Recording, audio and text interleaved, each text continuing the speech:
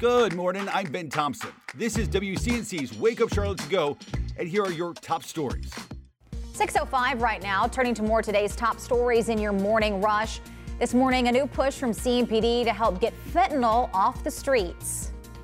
Good Friday morning, Richard Devane here at CMPD headquarters, where police continue efforts to tell young folks not to do drugs, to drop them in things like their drop box. Here, they say that there's a new program that they've introduced, unveiled yesterday, which actually has somewhat controversial slogans, trying to speak in slang terms to entice children to understand that drugs are bad and they should just say no. While they've had mixed reviews, CMPD says that basically this whole effort is an effort to get parents, teachers, counselors all talking with young folks and young folks talking back. Meanwhile, the Mecklenburg County DA is admitting to a number of setbacks since the rollout of the new electronic courts filing system. District Attorney Spencer Merriweather says his office has been handling the e-courts rollout the best it can.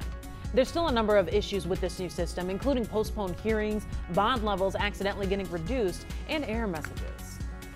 We have new information this morning in the latest case of Hornet star Miles Bridges, who is currently facing accusations of domestic abuse.